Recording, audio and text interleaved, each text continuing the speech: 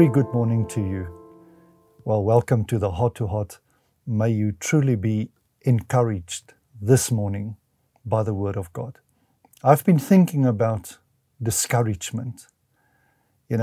How does discouragement work? Because it is what the Word says when you take away courage. We need courage to live on a daily basis. And we should never allow anything to take away the courage we have, because we live in the courage of Christ. What Christ has done, we live in that courage. So our courage is basically in Him, in what He did for us. I want to read to you just a couple of scriptures regarding discouragement. Here's the thing. When a person becomes discouraged, there's always things that happens after discouragement. Because when a person takes courage, then you move on and you remain at a positive, strong level. But the moment when courage is taken away, then there are things that happens in our lives. In Galatians 6 verse 9 says, "And let us not grow weary while doing good, for in due season we will reap if we do not lose heart." If you look at the beginning of that scripture, it says that while doing good, it means that no matter what happens around me, continue, persist in doing good. Doing good to myself is to have courage. I cannot allow anything in my life to take away my courage. And then here are things that definitely, if I am discouraged, then it affects the following places in my life. We basically pray wrong prayers when your courage is taken away.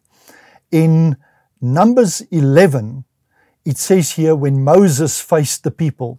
Now, when the people complained, it displeased the Lord. You see, the thing is that the words, one person puts another person in a negative state just by words. And then a lot of people are discouraged. It's like when one person comes into your home that are discouraged, it automatically affects the atmosphere. And especially when we pray, usually discouragement causes wrong prayer. And then it says we say wrong things. Job said in Job 3, he said, "After this, Job opened his mouth and cursed the day of his birth." Now, obviously, when you lose children, when things really go wrong, it has the ability to really take our courage away and we become discouraged. And Job spoke those words. King David said in Psalm 116:11, "I said in my haste, all men are liars." Do you see the effect that we pray wrong things, we say wrong things, and then we think wrong things. John the Baptist in prison basically questioned if Jesus was truly the Messiah, because he sat in prison, he was discouraged, now he questioned the Lord. One thing we should never do is question the Lord's ability to help us, to take us out of our discouragement. Do the wrong thing. Moses in Numbers 20, he smote the rock. And we know what the effect of that caused upon his life. It changed him from going into the promised land. And then we see wrong things. The giants, a whole army saw the giants greater than God. The 12 spies, the best Israel had, they didn't see how big God is. They saw how big the giants. Your giant in your life can never be as big as God. It's impossible. Therefore, take courage today. And then discouragement takes us to the wrong places. And Jonah, because he was discouraged what he wanted, he ended up in the wrong place. And then we get the wrong spirit if we are discouraged. We get the spirit of defeatism.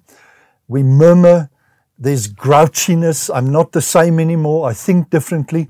And then ultimately the wrong thing people do is that they criticize.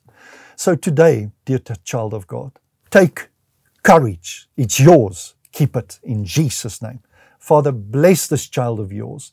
Help us today as we take courage in your word and in you, Lord Jesus. Amen. God bless you. Did you enjoy that? We would like to connect with you and share much more with you. Just click on the link below and follow there, and it'll open up a whole world, a whole new experience of great things of God just to bless you. We love you.